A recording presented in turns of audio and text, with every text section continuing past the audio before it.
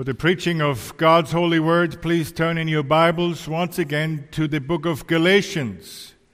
Galatians chapter 3, and we will read from verse 23, although the sermon text begins at verse 26. So we will read Galatians chapter 3, verse 23, all the way through chapter 4, verse 11.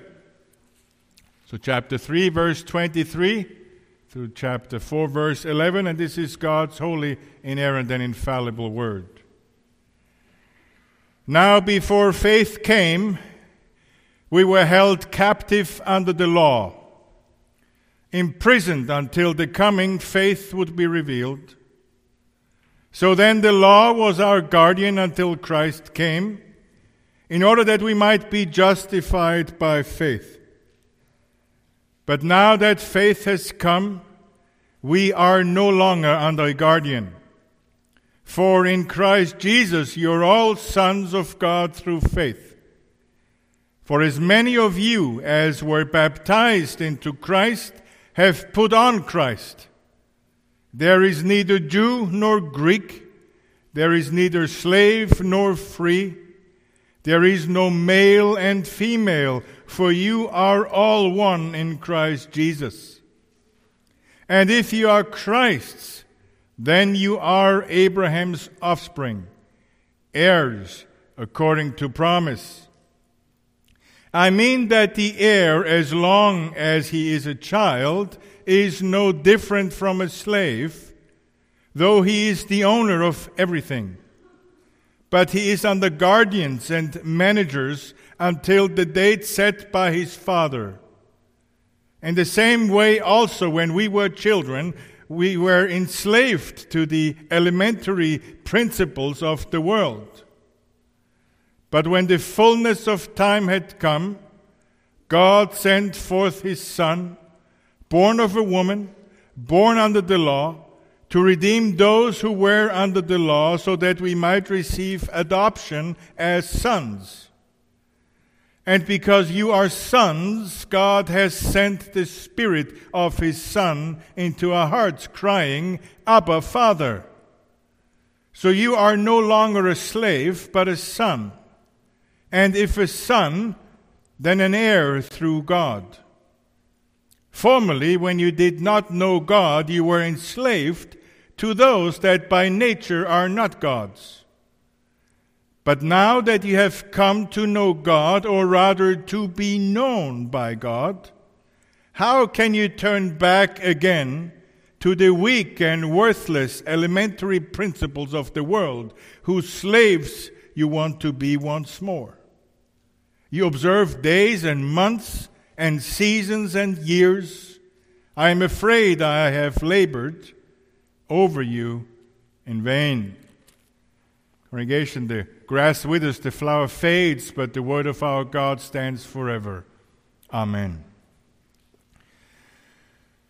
Beloved congregation of the Lord Jesus Christ, last week and also the week before, we heard about and learned about the covenant of grace, and specifically how God's law fits into this framework. That all of world's history is the outworking of this covenant of grace. That the law, if rightly used, put in its right place, is not antagonistic to the covenant of grace, but a tutor, a guardian that drives us to the cross of the Lord Jesus Christ. And we learned that once we are partakers in this covenant of grace, our adherence to the law becomes a means of gratitude, a means of salvation. The law turns from a guardian, from a tutor that drives us almost violently to the cross, to our friend, as a means of sanctification and obedience, because we love the lawgiver. And this morning we will pick up where we have left off last week at verse 26, where Paul so wonderfully describes this, our new status in Christ, once we are saved, when he says, "For in Christ Jesus you are all sons of God through faith."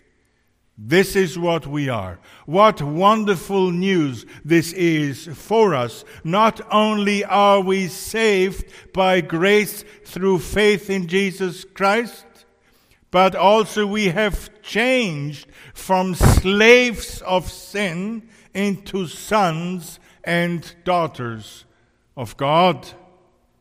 And this status change is not to be taken lightly. It is the essence of what happens when somebody becomes a Christian. When he becomes a Christian, he is fundamentally transformed. A massive change takes place. And he is transformed. And this transformation from enemies of God to sons and daughters of God in an instant is called adoption. We have heard a little bit about adoption in our journey through the Heidelberg Catechism in the evenings. For example, in Lord's Day 13, question answer 33, where it asks, why is he, Christ that is, why is he called God's only begotten Son when we also are God's children? And the answer is, because Christ alone is the eternal, natural Son of God. We, however, are adopted children of God, adopted by grace for the sake of Christ. Then again, it appears in Lord's Day 46, question answer 120, with reference to prayer, specifically the Lord's Prayer, when it asks, why has Christ commanded us to address God as our Father? And the answer is to awaken in us, at the very beginning of our prayer, what should be basic to our prayer, a childlike reverence and trust that through Christ God has become our Father and will much less refuse to give us what we ask in faith than will our parents refuse us the things of this life.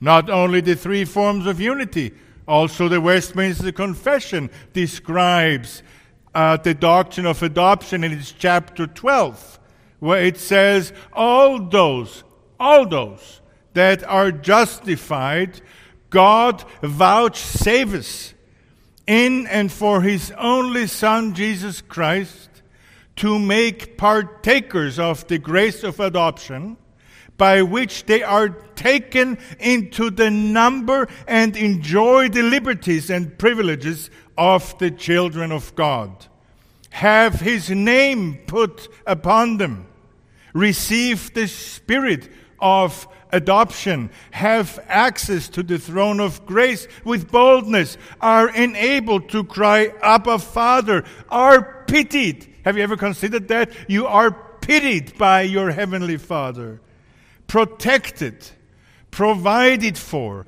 and chastened by him as a father, yet never cast off, but sealed to the day of redemption, and inherit the promises as heirs of everlasting salvation. This is what I mean when I say the three forms of unity, the Westminster Standards. They agree. And that's why I bring both of these standards to you, which were developed in different parts of the world. And both independently, well, that's not entirely true, both driven by the Holy Spirit, were led to understand the Scriptures in the same way. Both groups of godly men who knew the Scriptures and who knew the God of the Scriptures. You see, brothers and sisters, this change of status is not just a technicality nor mere semantics. It is a fundamental change in who we are, that when a person repents of their sins and turns to Jesus Christ, in that instant, he is turned into the diametrical opposite from what he was before, from an enemy of God, not only to a friend of God. That would be amazing already. But not only to a friend of God, but into a child of God with all the privileges of a child. That's one of the reasons why I love to address other Christians as brother or sister. Well, sometimes I cannot think of the name so quickly, so that's a good way to avoid that. But there's another reason, because we all have the same Father in Jesus Christ, the Lord our God. And therefore we are brothers and sisters in Christ. We are all adopted into the same family, of which Christ is our elder brother. The natural Son of God, well, we are adopted sons and daughters of God.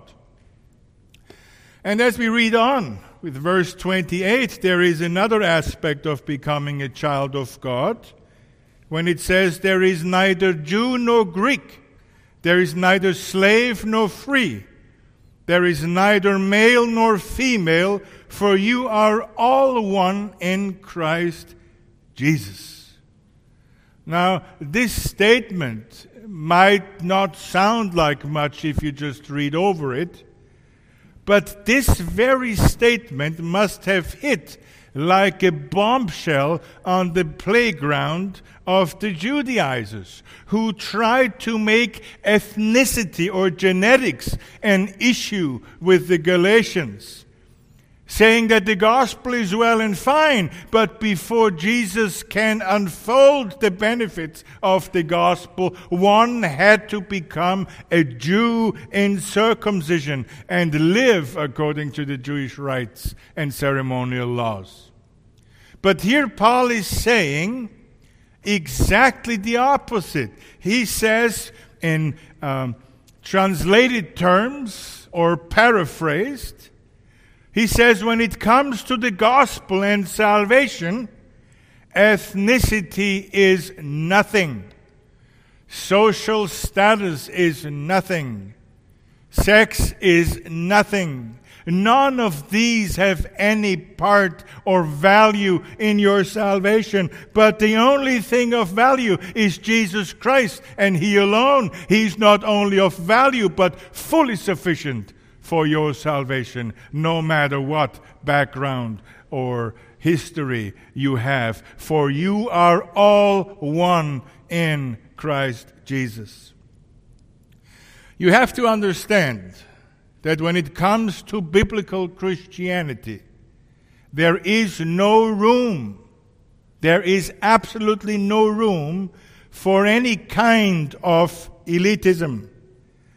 There is no room for any kind of ruling class by birth or by sex or by anything else. But when it comes to salvation, we are all one in Christ Jesus. All believers are one in Him. Greek and Jew, day laborer and CEO. Therefore, as children of God, we are not only to love God, but also to love each other, because all of us, being children of the same God, makes us brothers and sisters in Christ. Jesus, in John chapter 13, verse 35, says this: "By this all will know that you are my disciples, if you have love for one another." In 1 John chapter 2, verse 9, we read, "He who says he is in the light and hates his brother is in darkness until now." You see, when you come around a little bit to other places than Western Michigan, to places where there are less churches or far less or hardly any churches, and you run into somebody who is also a Christian, and you can tell this is somebody who loves Jesus Christ, might not even be reformed, you feel this bond immediately. You feel this closeness that you usually do not have. This is what it means to be all one in Christ Jesus. It supersedes genetics. It supersedes even family bonds. The brother in Christ is closer to you than even the non-Christian brother by blood. We have to understand this as a congregation, because as times might become a little more difficult, we might turn out to be all we have when it comes to people. As the heat is being turned up and the attacks become more severe, we better learn to live as brothers and sisters in Christ now. Now, in light of what we are as Christians, all this makes perfect sense. We have become sons and daughters of God, and all other sons and daughters of God are our brothers and sisters in Christ. Because we are all one in Christ Jesus. But let me also tell you what this does not mean. It does not mean that we become color, gender, culture, or anything else blind. There are people with different ethnic background, with different cultural backgrounds, with different social backgrounds. This is a reality of life and must not be just ignored. It has ramifications in the daily life, in the living together. What the text is saying is that there is no elite when it comes to the gospel, but all are saved the same way, namely through Jesus Christ and Him alone. And all have the same relationship with Christ as sons and daughters of God in Christ Jesus. Secondly, it also does not mean that the Bible is promoting feminism. Verse 28 has often been used, or I shall say abused, to make the case for feminism in the church, especially when it comes to women in office. Proponents of such a view argue that in this verse, all distinctions are completely wiped away in all respects. Now, how do we answer this? As I have just pointed out, this passage refers to our salvation and status in Christ. That's the context. That's even in the verse itself. We have all been saved by grace through faith in Jesus Christ, regardless of whether one is a man or a woman. We are all one in Christ Jesus, regardless of sex. But the question then remains, why then can only men be church officers? Why are women not allowed to be rulers in the church? Why can they not lead worship, teach, lead in the church, etc.? Well, first of all, personally, I would say you must be insane if you want to do that, because this is about the most difficult thing that one can do on God's earth. But aside from that, let me begin by assuring you we do all have the same spiritual privileges as sons and daughters of God. We have the same blessings. We are equally heirs of the promises of God, and we share in the same salvation in Jesus Christ. In all these spiritual benefits, there is absolutely no difference between men and women. But God, in His wise providence, has assigned different roles to men and women according to their makeup. which He has also created. For example, in marriage, men and women do not have the same roles and responsibilities. You can clearly see, although some Looney Tunes would disagree, that men cannot have babies. Like it or not, you cannot change that. You can scream as loud as you want. You can have 10,000 academics telling you that philosophically man can have babies. Man will not have babies ever. You must keep in mind that the marital relationship between a husband and a wife reflects the relationship between Christ and His church. And therefore men and women have different responsibilities in life.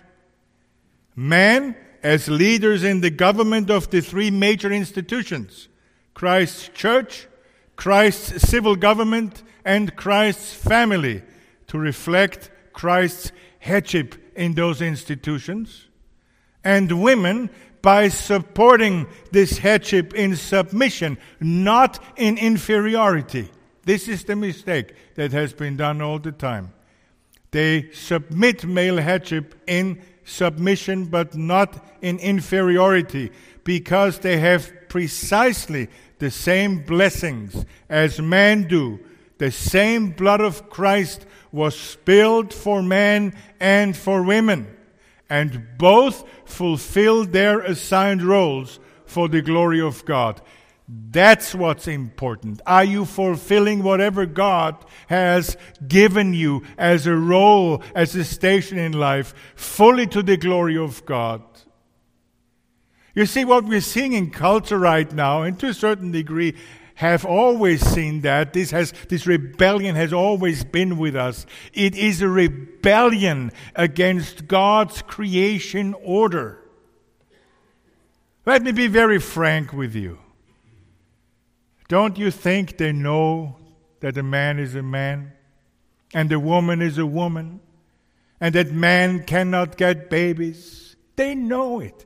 They know how stupid it is what they're saying. But they are rebelling, almost screaming in rebellion against God's creation order. That's what this is all about. This has nothing to do with love is love. If love was love, then a man was a man, and a woman was a woman. Why do we only see love is love, and not a man is a man? A woman is a woman. A human being is a human being. No. This has nothing to do with love. This has nothing to do with kindness. This is pure rebellion. This is the last twitching of secular humanism before it will finally die. And it has been completely carried away. It has become utterly irrational and completely unattractive. It uses force and brutality to revolt against God's creation order. That's what this is all about. This is not so much politics. This is not about nuances. This is open rebellion against God, and God will deal with it. You see, when you look into the chronology of feminism, for example, that was one of the first steps of this so-called sexual revolution. When you look into the chronology of feminism within the church, it didn't start with an exegetical argument. It never begins with a biblical exegetical argument, but it begins with a wish. It begins with a desire that woman has after man to rule with him or over him. It begins with a claim, with a desire for complete equality in all things and a desire to rule. It's an invented claim. And when the true church responds with biblical arguments against it, the feminists try to defeat these arguments in two ways. You've seen it in the CRC. The liberals respond in two ways. First of all, either they discredit Scripture altogether, saying men have written the Scriptures, They are not to be taken seriously and or to simply read their desires into it. And when it comes to feminism or women in office, one of the favorite was our verse 28. So at the beginning of feminism within the church was not careful exegesis, a careful searching of the Word of God, what it says, and whatever it might say we will follow. No. There was a wish that was carried, pushed, squeezed into the Word of God, as it were. A desire to rule, a desire of power, the will to power. It became a power struggle, a rebellion against God's created order. Now, both men and women have the same blessings. Both were considered valuable enough in God's eyes for Christ's blood. Therefore, all this is not about value. They constantly try to make it about value because they need emotion. Secular humanism is not rational. It's purely emotional. That's why they're constantly mad and screaming. Emotion has replaced ratio, thinking. And if you don't have arguments, you have to scream even the louder so that the arguments will not be heard. That's what's happening in this culture right now. Shout down reason. Shout down Scripture. Shout down truth. Maybe we'll become right then. The equation, power equals value, is fundamentally wrong and a construct of rebellious minds. Just because a woman is not allowed to preach in the Church of Jesus Christ doesn't mean that she has an ounce less value than a man. This is not about value. This is about God ruling and we submitting under His rule. Both have to submit, men and women, under the rule of Christ in every area of life. We must absolutely and totally submit to Christ, each one in his God-assigned role and responsibility. When it comes to Christ and our status as God's children, there is indeed absolute equality. We are all one in Christ Jesus. Here's what John Stott writes in his commentary on Galatians. He says, this great statement of verse 28 does not mean that racial, social, and sexual distinctions are actually obliterated. Christians are not literally colorblind, so that they do not notice whether a person's skin is black, brown, yellow, or white. Nor are they unaware of the educational background from which people come. Nor do they ignore a person's sex, treating a woman as if she were a man, or a man if he were a woman. Of course, every person belongs to a certain race and nation, has been nurtured in a particular culture, and is either male or female. When we say that Christ has abolished these distinctions, we mean not that they do not exist, but that they do not matter. They are still there, but they do no longer create any barriers to fellowship. We recognize each other as equals, brothers and sisters in Christ. By the grace of God, we would resist the temptation to despise one another or patronize one another, for we know ourselves to be all one person in Christ Jesus. End of quote. This was a long quote, but I think it was worth reading it. And this is exactly what I experienced. You will hardly realize it or remember it because I hardly have any accent, right? But when you treat me like one of your own. Nobody ever, I know sometimes I'm hard to understand, and the way you don't let me feel that I'm a foreigner makes me feel at home among you. I do know that there are cultural differences. I know when people cringe, I know that. But they do it secretly, politely, because they know we're all one in Christ Jesus. So what John Stott writes here, what Paul writes in verse 28, in my point of view, is reality at Walker. This reality with the Wallicords, it was realities with the Joshkons, it's realities with the Sant Annas and everybody else who comes from another background. There is no ain't Dutch, ain't much. At least I haven't seen it. That's just slander. There's only all one in Christ Jesus. Beloved, this oneness in Christ is on which our mutual love and friendship is grounded. Not in how lovable my brother might be or what social class he belongs to, but that he's my brother in Christ. And that's the most wonderful thing in churches. The CEO of a large corporation has a friendship with the janitor. I mean, how often do you see that in the world? They sit at Bible study with each other. They respect each other because they're all one in Christ Jesus. This is wonderful, and we should see it as what it is, a wonderful down payment for eternity in the presence of Christ. Now in verse 29, Paul doubles down against the Judaizing heretics who were so proud of their ethnic heritage, which they traced all the way back to Abraham. He says, and if you are Christ, then you are Abraham's offspring, heirs according to promise. Now, Paul is saying that not only are all Christians one in Christ, but they are also true descendants of Abraham, the true Israel. This is important. Because as I mentioned last time, the Judaizers back then made the same mistake as dispensationalists are making today. As they understood seed of Abraham or descendants of Abraham purely ethnically and genetically instead of spiritually. You know, even Old Testament Israel wasn't ethnically perfectly pure. Think, for example, of Eliezer of Damascus, whom Abraham considered even as his heir. He was most likely a Syrian. Not Assyrian, but a Syrian, I should say. Or in Exodus chapter 12, verse 38, we read about the children of Israel in the Exodus from Egypt. And it says, a mixed multitude went up with them also, and flocks and herds, a great deal of livestock. What do you make of that?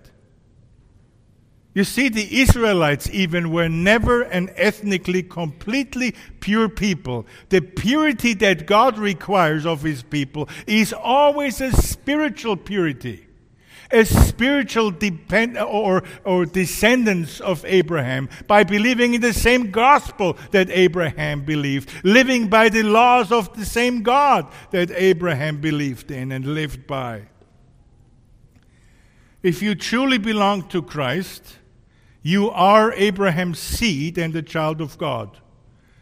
And all the promises that God made, including the Old Testament promises, are for you the moment you believe in Jesus Christ.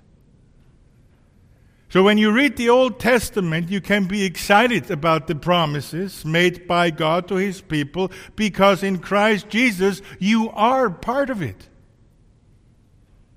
And if you're not Christ, if you have not bowed your knees before the Lord Jesus Christ and repented of your sins, then all the curses written in both the Old Testament and the New Testament apply to you.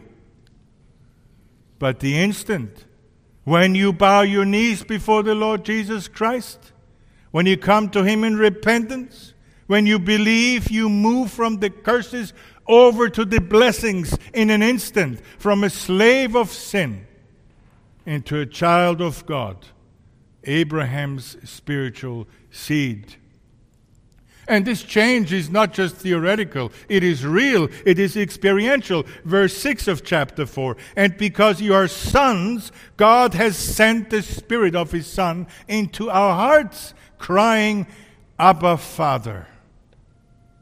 You see, this describes real change. Something experiential has changed us.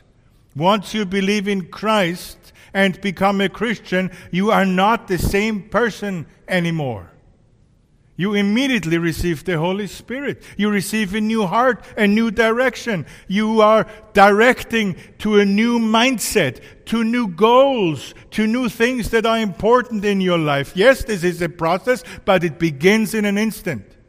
And this change is real and experiential, and it is foundational and fundamental. That's why Scripture can tell us that you will recognize people by their fruits, that they have changed, that they are different than the world. Yes, some go slower, some go faster. We have better times and weaker times, and then we stumble. That's the Christian life. But in the long run, you will see this change. You will experience this change.